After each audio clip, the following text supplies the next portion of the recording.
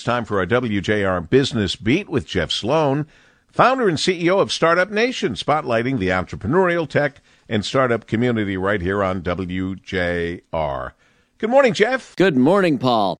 Advertising spend has always been a major bellwether for the economy. Companies typically spend more freely, of course, when the economy is rolling and tend to pull back and belt-tighten when the economy is more challenging. Well, now, in another sign of the toll that the macroeconomic disruption is taking on the advertising economy, data from a just-published report, Macroeconomic Effects and Perception Study, shows that more than a third of advertisers, 35% to be exact, say that they have reduced their 2022 advertising budgets by about 20% or so on average.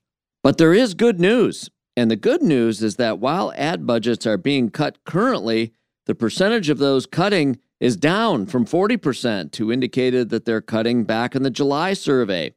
And also, more good news is that as it relates to short-term spending on advertising, a majority, 60% of those who have cut their ad spending, said they plan to reinstate some or all of it during the 2022 holiday marketing season.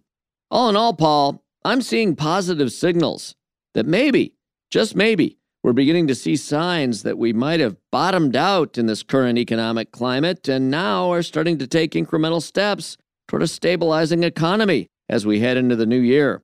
And that is welcome news indeed for all of us in business and as it relates to our personal lives, of course, as well. I'm Jeff Sloan, founder and CEO of StartupNation.com, and that's today's Business Beat on the great voice of the Great Lakes, WJR. This segment brought to you by Dell Technologies.